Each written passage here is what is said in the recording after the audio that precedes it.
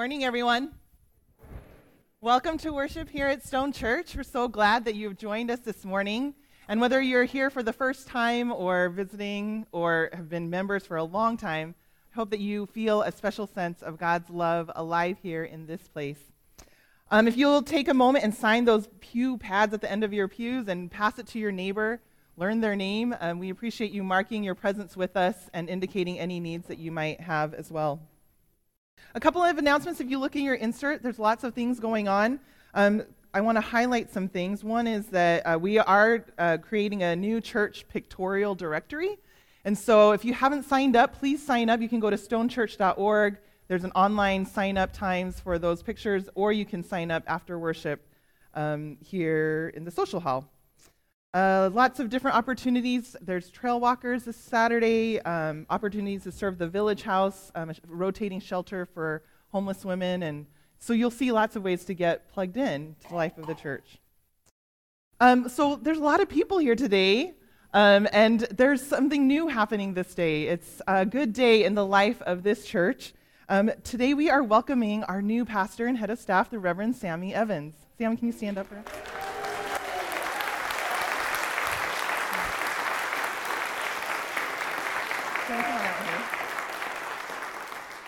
And so as we welcome her into this life of this congregation, I invite you now to find your orange insert. It's really bright orange.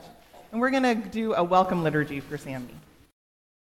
Friends, let us rejoice on this good day, gathered in the canopy of heaven's blessing, to receive our sister in Christ as she takes her place among our cloud of witnesses. Let us affirm one another, giving thanks to God. Reverend Sammy Evans, this morning we extend our hearts and hands to you in welcome and blessing. May your new work excite your heart, kindle in your mind creativity and a growing compassion for all of God's people. Sammy, we embrace you as our pastor, walking in faith together as we step into this next phase of our church's history and its story. May this work challenge you toward new frontiers that will emerge as you begin to approach them, calling forth from you the full force and depth of your undiscovered gifts. May the work fit the rhythms of your soul, enabling you to draw from the invisible new ideas and a vision that will inspire. Today we become your community of faith, your family in spirit, and your partners on mission. May you come to know that work which emerges from the mind of love will have beauty and form. We do not expect you to be a miracle worker or to do all that is required of us. Simply love us, do your best, encourage, invite, compel, and equip us for our work of ministry. Walk faithfully with us, no matter how sweet or how steep the journey becomes. May this new work be worthy of the energy of your heart and the light of your thought. May your work assume a proper space in your life. Instead of owning or using you, may it challenge and refine you, bringing you every day further into the work of your heart. Sister, act justly, love mercy, and walk humbly with God and with us. We welcome you, Sammy.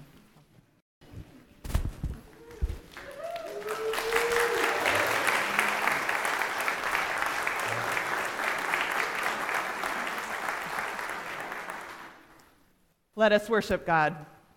Please join me in the call to worship.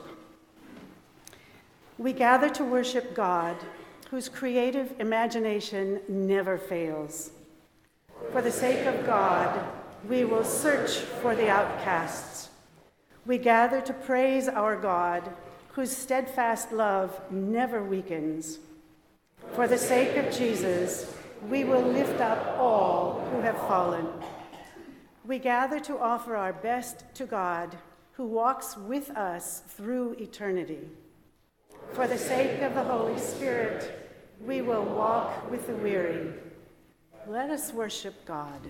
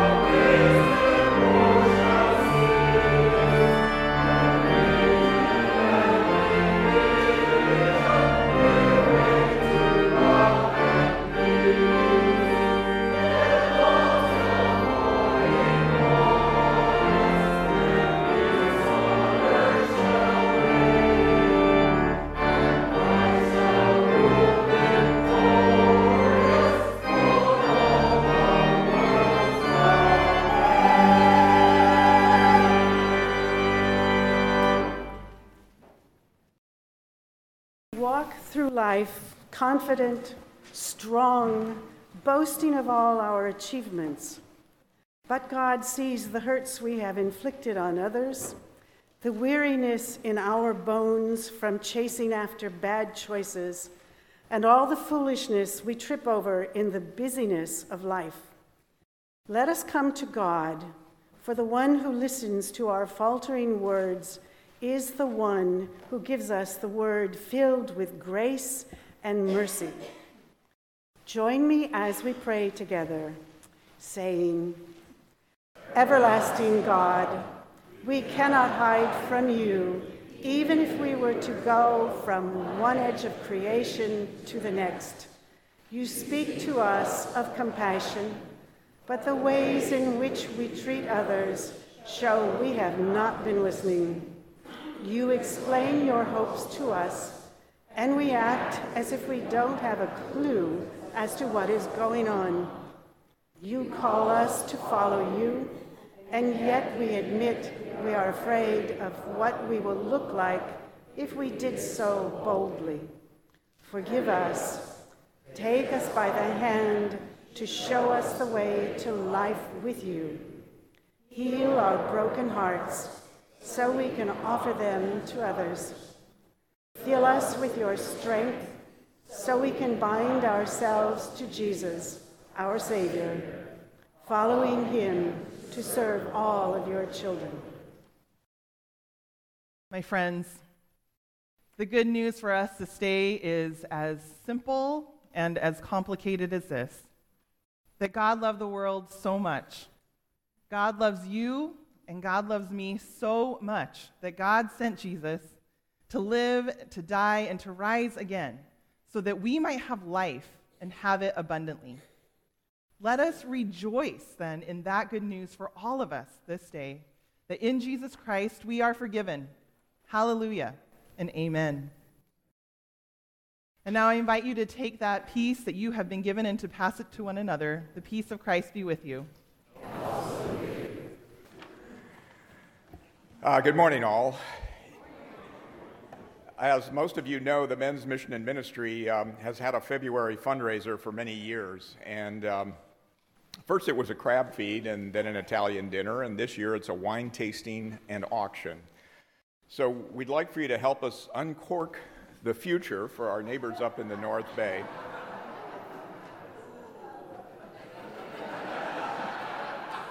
What? Yeah. Okay. You like that, huh? Actually, I have to admit that's a John Lococo phrase. So we're going to be donating, the Men's Mission and Ministry is going to be donating the proceeds from the wine tasting and auction on February 17th to the Westminster Woods and Presbytery of the Redwoods in both of their supports of the Tubbs fire victims up there in that area. So we're hoping to make a donation in the vicinity of $3,000 to $5,000, and so we'd like for you to come to this event on the 17th and help us raise that money. We have 6 wineries represented. They include J. Lohr, Cypress Vineyards, this obscure Ribble family winery, the Cotieri Cellars, which actually started out in Willow Glen and has now moved up to Julian Avenue in San Jose, and a couple more that Mike Wiley has secured for us. So with your entry, you will get a tasting ticket for each of the wineries, and for a donation of $6 or $3 for, or 3 tickets for $15, you can drink, have a 5-ounce glass to drink. So if you decide which wine or wines you like, you can get more of that.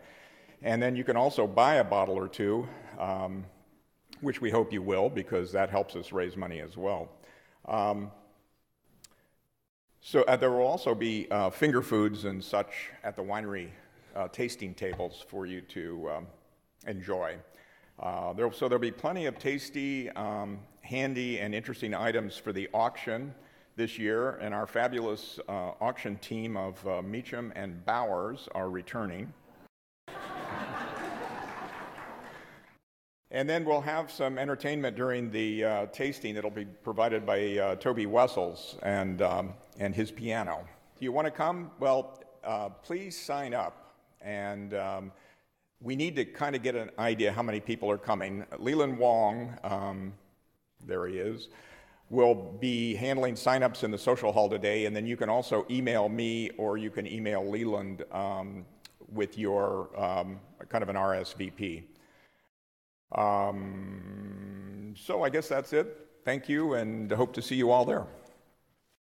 The Old Testament lesson today comes from the book of Isaiah, chapter 40, verses 21 to 31, and it's in your Pew Bible on page 668. Have you not known? Have you not heard? Has it not been told you from the beginning? Have you not understood from the foundations of the earth? It is he who sits above the circle of the earth, and its inhabitants are like grasshoppers, who stretches out the heavens like a curtain and spreads them like a tent to live in, who brings princes to naught and makes the rulers of the earth as nothing. Scarcely are they planted, scarcely sown, scarcely has their stem taken root in the earth, when he blows upon them and they wither, and the tempest carries them off like stubble. To whom then will you compare me, or who is my equal, says the Holy One. Lift up your eyes on high and see, who created these? He who brings out their host and numbers them, calling them all by name, because he is great in strength, mighty in power, not one is missing. Why do you say, O Jacob, and speak, O Israel, my way is hidden from the Lord, and my right is disregarded by my God? Have you not known? Have you not heard? The Lord is the everlasting God, the creator of the ends of the earth. He does not faint or grow weary.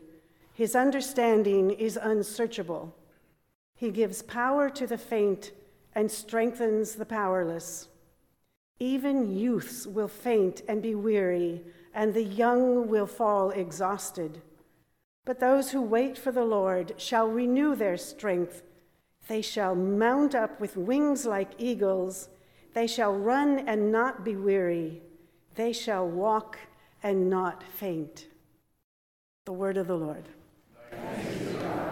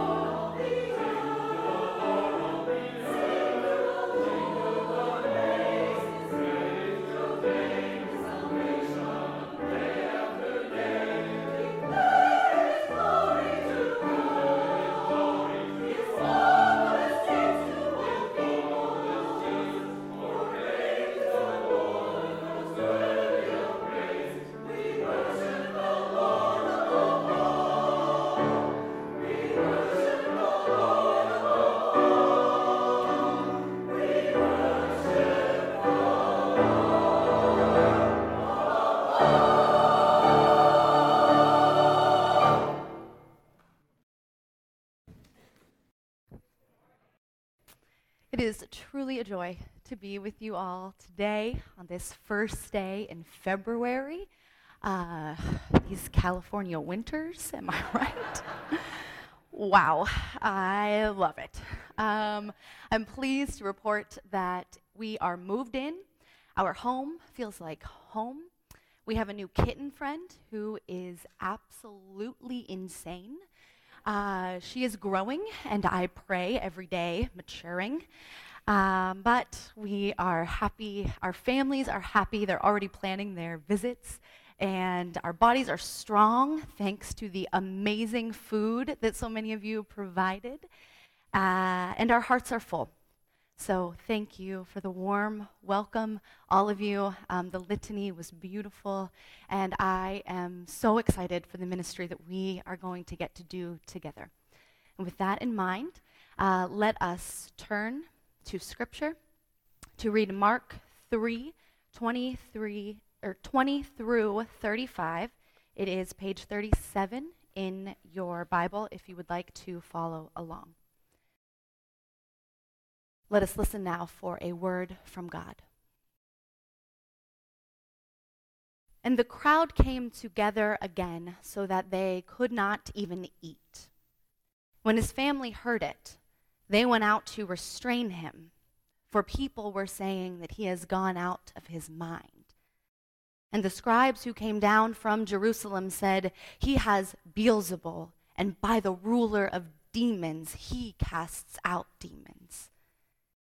And he called to them, Jesus, and spoke to them in parables, saying, "How can Satan cast out Satan? If a kingdom is divided against itself, that kingdom cannot stand. And if a house is divided against itself, that house will not be able to stand. And if Satan has risen up against himself and is divided, he cannot stand, but his end has come. But no one can enter a strong man's house and plunder his property without first tying up that strong man. Then indeed the house can be plundered. Truly, I tell you, people will be forgiven for their sins and whatever blasphemies they utter, but whoever blasphemes against the Holy Spirit can never have forgiveness, but is guilty of an eternal sin. For they had said, he has an unclean spirit.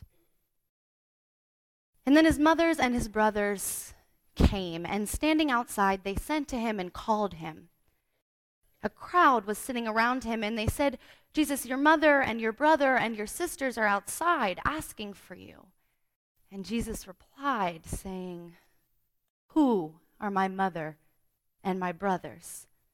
And looking at those who sat around him, he said, "Here are my mother and my brothers. Whoever does the will of God is my brother and sister and mother." This is the word of the Lord. Let us pray. Almighty God of Abraham, Isaac, and Jacob, Sarah, Rebecca, and Leah, Jody, Mary, Joe, and Claudia, send your Holy Spirit to rest upon and move among us. Enlighten us with your truth, comfort us with your grace, and guide us with your light. And may the words of my mouth and the meditations of all of our hearts be pleasing and acceptable in your sight. for you are our rock and our Redeemer. Amen. Well, friends, on this first Sunday, there are so many things that I want to share with you. And there are so many things that I want to know about all of you. But this is Communion Sunday. And in keeping with a sermon that is shorter, I'm going to try my best. Truly, I am. I don't think I succeeded very well, but I'm going to work on it, all right? But what I want to say is that I don't know you that well just yet, which means that I don't know the struggles that you are facing in your individual lives. But what I do know is that you live in the same world as I do, and that currently, probably has always been this way and always will be, but it is especially confusing and heartbreaking. And it is hard to sift through what is happening, especially in our country. And it is difficult to understand how it is that God is calling us as Christians to work in that. And so I hope that this word will be that. I hope that I speak a word of comfort to you all today, a word of inspiration that you can carry with you throughout this week. I am truly thankful that on this Sunday, my first Sunday, we are blessed with being in the season after Epiphany. And that is because Epiphany is this time where the lectionary gives us all of these accounts of the beginning of Jesus' ministry. And I see it as a great blessing and a special opportunity to begin our ministry together by exploring the beginning of Jesus's. And so last week, on Irene's first Sunday back, she got us started with the lectionary text from Mark, which tells us of Jesus' own first sermon. And as she stated, it just had to be an incredibly complicated text, even if you don't have baby brain, about demon possession and exorcism. And I appreciate her boldness in getting into that text, even though it is one with our postmodern brains. We fail to, or we struggle to grasp and apply it to our everyday lives. But Irene preached a faithful and comforting sermon that demystified the presence of demons in our lives by talking about these demons as anything, internal or external, that prevents us from believing and being the beautiful and good children that God has created us to be. Now, this is a word that we all need to hear over and over again because we never stop forgetting our belovedness, but also because the demons of this world are restless. And so today, on my first Sunday, I would like to continue with the story in Mark in order to examine communal and systemic consequences that we face when we take seriously our call to proclaim the gospel and cast out demons. And so the communal consequences, these are that those closest to us might fail to understand and support what it is that we are doing. They might even believe that we have lost our minds. And the systemic consequence for proclaiming the gospel and casting out demons is that those demons will do anything they can to discredit and impede us from doing the work that we have been called to do, which is a reality that Jesus faced throughout his entire ministry. Leading up to the text for today, Jesus had been living into his call and attracting a lot of attention for doing so. His own family, upon hearing how much attention he was getting, sought out to stop him, for they too believed that he had gone out of his mind. And then seeing an opportunity here, the religious authorities do one better, proclaiming that yes, he is out of his mind. In fact, he has one of those demons that he has been casting out. And to this accusation, Jesus proclaims a harsh warning, saying, whoever blasphemes, meaning speaks against the Holy Spirit, is unforgivable. And then with all of this swirling about, he goes on to tell those who are seated around him that the one who does the the will of God is his mother and brother and sister. So the one who gets it right, who understands what Jesus is doing, the one who faithfully discerns and then does the will of God, well, this one's in the family. But the one who gets it wrong commits an unforgivable sin. Now, I believe that it is important to say right now that these verses are loaded and complicated, and that people holding claim to the will of God have so terribly abused and used these verses to manipulate, shame, and frankly destroy people and entire communities because we are all afraid of getting it wrong. And I will also firmly proclaim that no one person or community can hold claim to the will of God. It is God's will, and only God can hold claim to it. This means that one cannot formulate a step-by-step recipe for doing God's will. There are no universal directions. And this is because context matters. Who you are, the experiences you've had, the gifts you have, the gifts of those around you, and the needs of the community in which you are rooted matters. All of these are factors that must inform and shape your particular expression of doing God's will. But there is one guiding factor that will never lead you astray because it does not change, and that is our end, our destination, our goal, which is and always has been healing, wholeness, and reconciliation for individuals, for entire communities, cities, nations, for all of creation. From start to finish, Jesus' ministry was and continues to be confusing. He threw out the roll book. He spoke almost exclusively in parables meant to confound us, and he performed miracles that were truly beyond belief. But in practice, he did the will of God and proclaimed the good news by healing people, communally and systemically. He exorcised demons. He told a paralyzed man to get up and walk. He sat and ate with society's most despised outcasts, bringing them from the margins to the center. He healed a leper who, because of his disease, was deemed ritually unclean and prohibited from even entering the temple, which was the center of all communal life, not just religious life. And then he healed a man on the Sabbath. And when he did so, he proclaimed, "Is it lawful to do good or to do harm on the Sabbath, to save life or to kill it?" The beginning of Jesus' ministry and the middle and the end are focused on bringing healing and reconciliation for individuals and entire communities. His own family struggled to understand it, and the powers that be worked ceaselessly to stop him. But his willingness to do the will of God never faltered.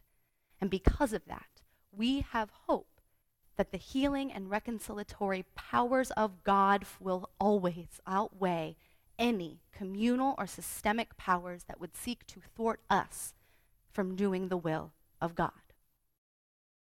And so with this in mind, I want to tell you a story about a man named Abdul Rahman Zeitoun.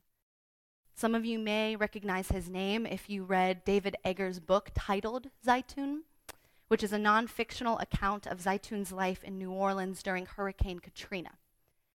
Abdul Rahman is a Muslim man, born and raised in Syria. He traveled the world and eventually settled in New Orleans, met and married his wife, Kathy, with whom he built a real estate business and a family with 4 beautiful young girls. And so when news of the hurricane hit New Orleans, many residents evacuated, including Abdul Rahman's wife and children. But much to their dismay, Abdul Rahman stayed behind to look after their properties and tenants during the storm. Now, as the storm came and passed, he took stock of the damage. It was minimal, bit of work would need to be done, but he felt like the hype that surrounded this storm was way too much. But then the levees broke. And you'll remember nearly the entire city of New Orleans was flooded. Now, it was at this point that Abdul-Rahman came to believe that his purpose in staying was not limited to maintaining his business, for his purpose had expanded to include caring for all and any who needed him in this time of crisis. He soon came to believe that his impulse buy a few years back of his to-date unused second-hand canoe, like his stubbornness to remain in New Orleans, turned out to be rather providential. You see, there were many people in need, and Abdul-Rahman had the gifts and the resources to help them. There were people in need of food and water, of which he had plenty, because his was quickly spoiling without electricity. There were elderly people trapped in their homes in need of transport to evacuation sites. Dogs also trapped in their homes, abandoned and in need of daily food and company. And all of these he could help with the assistance of his handy canoe. Now, there were no shortage of people in need of healing, and Abdul-Rahman courageously and indiscriminately worked to bring that healing about. And with each passing day, the conditions in the city became worse.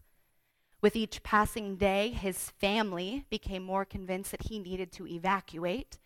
And with each passing day, Abdul-Rahman became more convinced of his purpose and the need for him to stay in this destroyed city. With each passing day, he encountered another in need and fulfilled his purpose in bringing healing. That is until local police officers and members of the Coast Guard, military men and women called in to bring order, unjustly profiled him and wrongly detained him on suspicions of terrorism. He was held without trial or even charges in a makeshift prison camp that was built overnight, and then in solitary confinement in a local maximum security prison.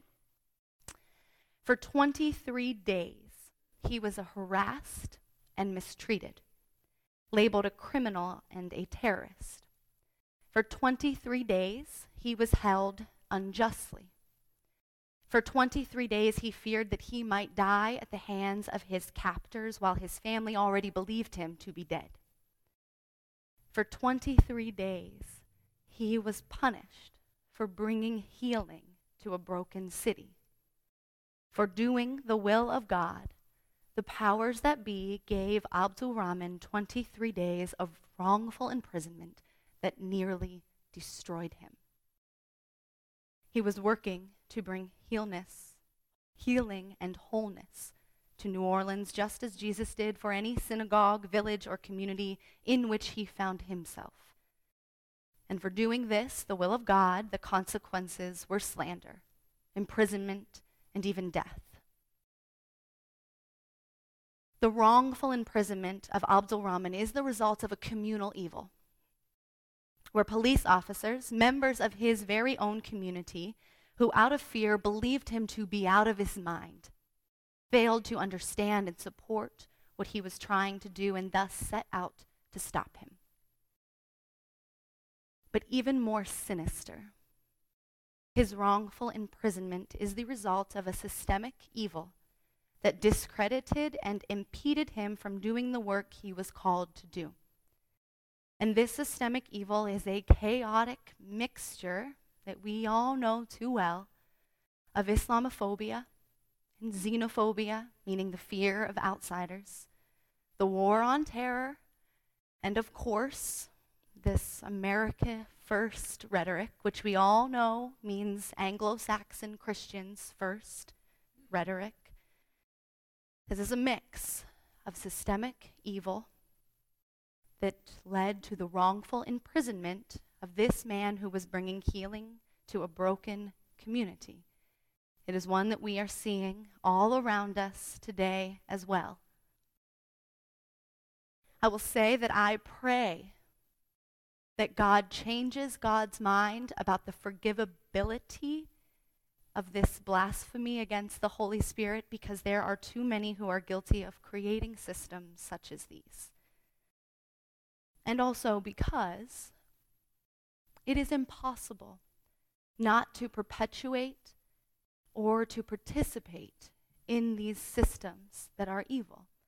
That is because we live in a broken world and it is inescapable. This is why we do a prayer of confession every single week. Not so that we can feel bad about ourselves or be convinced that we are unforgivable, but so that we can speak these evils aloud. And in doing so, cast out these demons that keep these systems in place.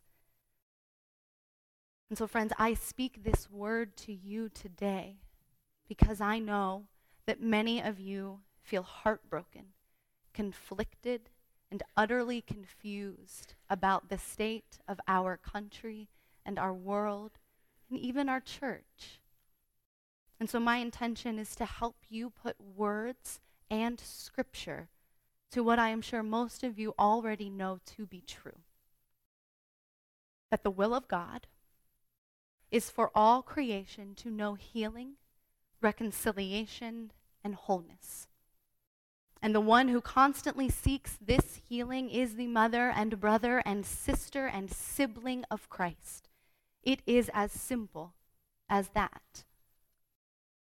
So as you move throughout this week in your jobs, in your families, in your neighborhoods, as you sort through the news and attempt to make sense of what is going on, what is true and good and of God, I invite you to adjust your eyes to focus on healing.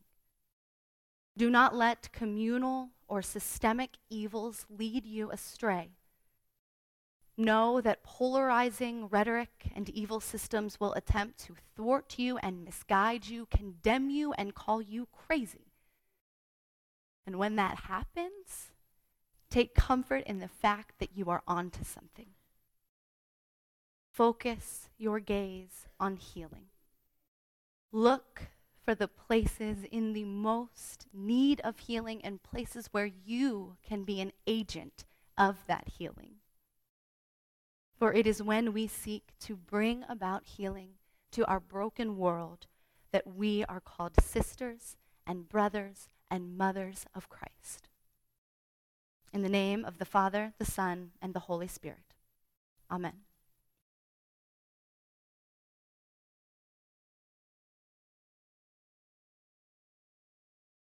Now, friends, in response to the word and in gratitude to God, let us receive our morning offering.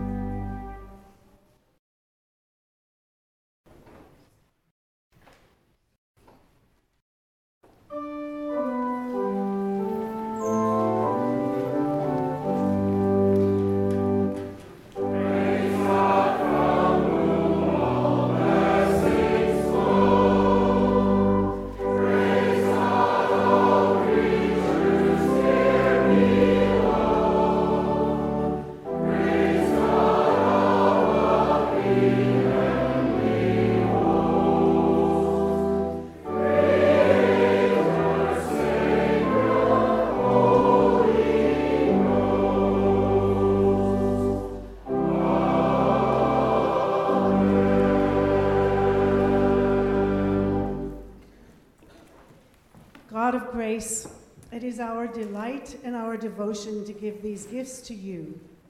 All we are and all we have are yours alone. Accept this joyful offering as a token of our abiding love. Use it to bring peace, justice, and comfort to all the world. Amen.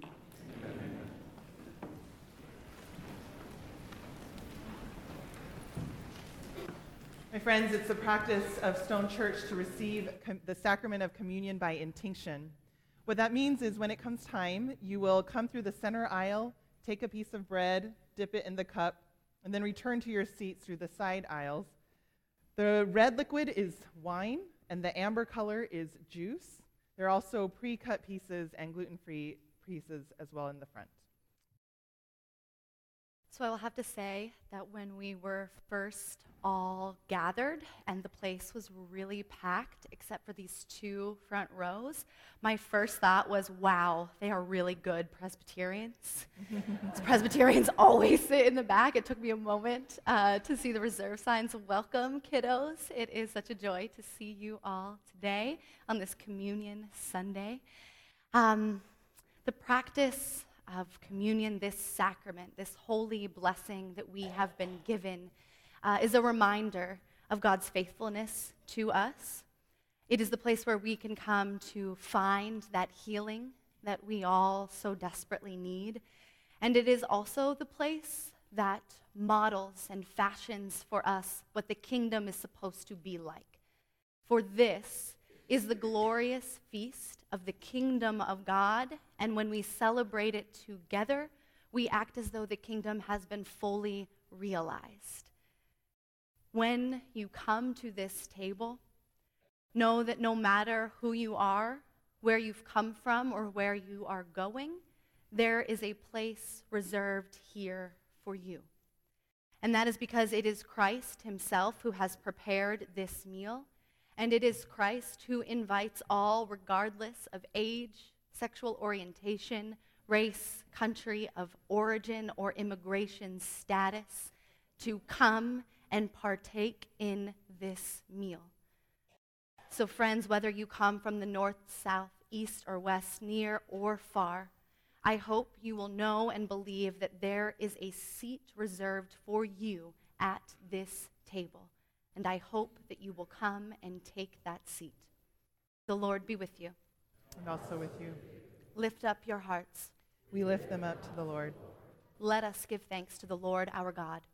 It is right to give our thanks and praise. God of grace, holy and just, it is truly right and our greatest joy to give you thanks and praise and to worship you in every place.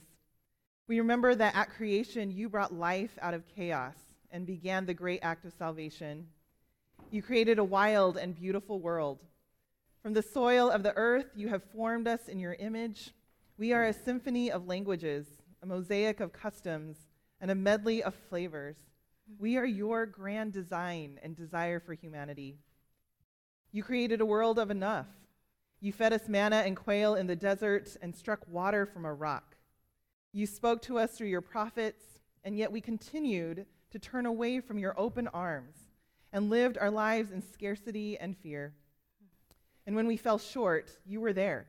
Your word was there, on the lips of prophets and in the hearts of servants, in stories of revolution and revelation and liberation, calling us even now to acts of courage and witness and peace. And so we give you thanks, and we join our voices with all of creation who forever praise your holy name. Holy, holy, holy Lord, God of power and might, heaven and earth are full of your glory. Hosanna in the highest. Blessed is the one who comes in the name of the Lord. Hosanna in the highest. Blessed are you, O God, who sustains us in all things, and blessed is Jesus Christ, who shows us your way and gives us hope and strength. He was your biggest act of love for us, that we might receive your kingdom of peace as your children, not only those gathered in this place, but all your children throughout the world. Great Spirit of life and unity, through this simple meal, draw us together. Renew our minds, reframe our thoughts, and reorient our hearts to beat with the rhythm of your call to shalom making. Reshape our understanding so that when we remember Jesus, we remember him as he was rather than as we want him to be, so that with our entire beings we may proclaim your eternal truth. Christ has died. Christ is risen. Christ will come again. Loving presence, the same Spirit which moved over the waters is now poured out over the gifts of the bread and cup. This bread, though broken, strengthens us to be your people, who will not remain silent, but will confront injustice, who will not rest until all the broken are healed. The cup, dipped into grace's river and handed to us, sends us forth to be a fountain of life, where lonely spaces might be filled with love, where desolation might be replaced with hope. And when, at the end of all time, we are gathered all together in peace, we will discover you have saved the best until then, as we sing to you, God in community, holy in one. Amen. My friends, our Lord Jesus Christ, on the night he was betrayed, took the bread, and after giving thanks, he broke it. And he gave it to his disciples and said, "Take, eat. This is my body given for you. Do this, remembering me." In the same way, he took the cup. And in pouring it out, he said, "This is the cup of the new covenant. That is the new relationship with God, which is made possible by my death. Every time you drink, remember me." Friends, when we gather to eat this bread and to drink from this cup, we remember our Lord's saving life in death. We rejoice at his resurrection, and we proclaim that he will come again to bring healing wholly and completely.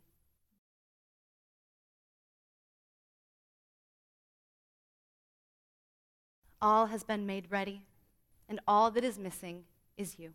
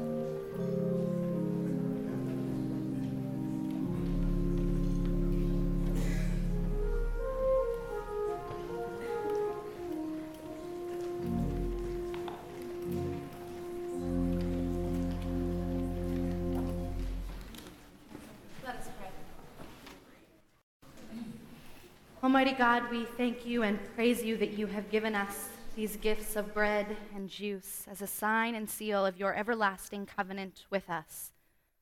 This sacrament is a constant reminder of your faithfulness and your goodness and the nature of your kingdom, which is breaking in all around us.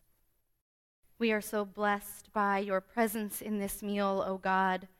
We are strengthened in body and in mind, and we are binded to one another through Christ our Lord, who taught us to pray, saying, Our Father, who art in heaven, hallowed be thy name. Thy kingdom come, thy will be done, on earth as it is in heaven. Give us this day our daily bread, and forgive us our debts, as we forgive our debtors. And lead us not into temptation, but deliver us from evil. For thine is the kingdom, and the power, and the glory forever. Amen.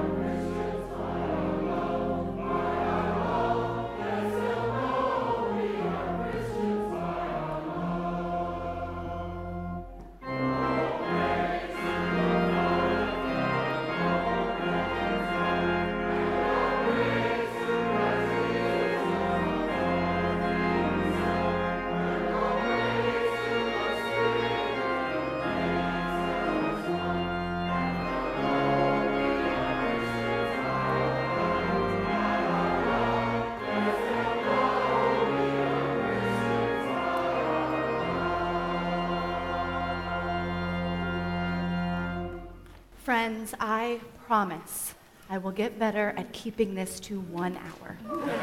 I promise.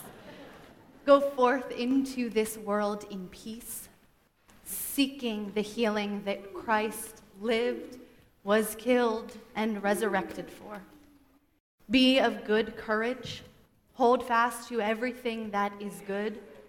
Render unto no person evil for evil. Strengthen the faint-hearted, support the weak, help the afflicted, and honor all of God's children, remembering always to rest in the power of the Holy Spirit and the blessing of God Almighty. And now, may the grace of our Lord Jesus Christ, the love of God, and the sweet communion of the Holy Spirit be with you, those you love, and for whom you pray this day and every day. Amen.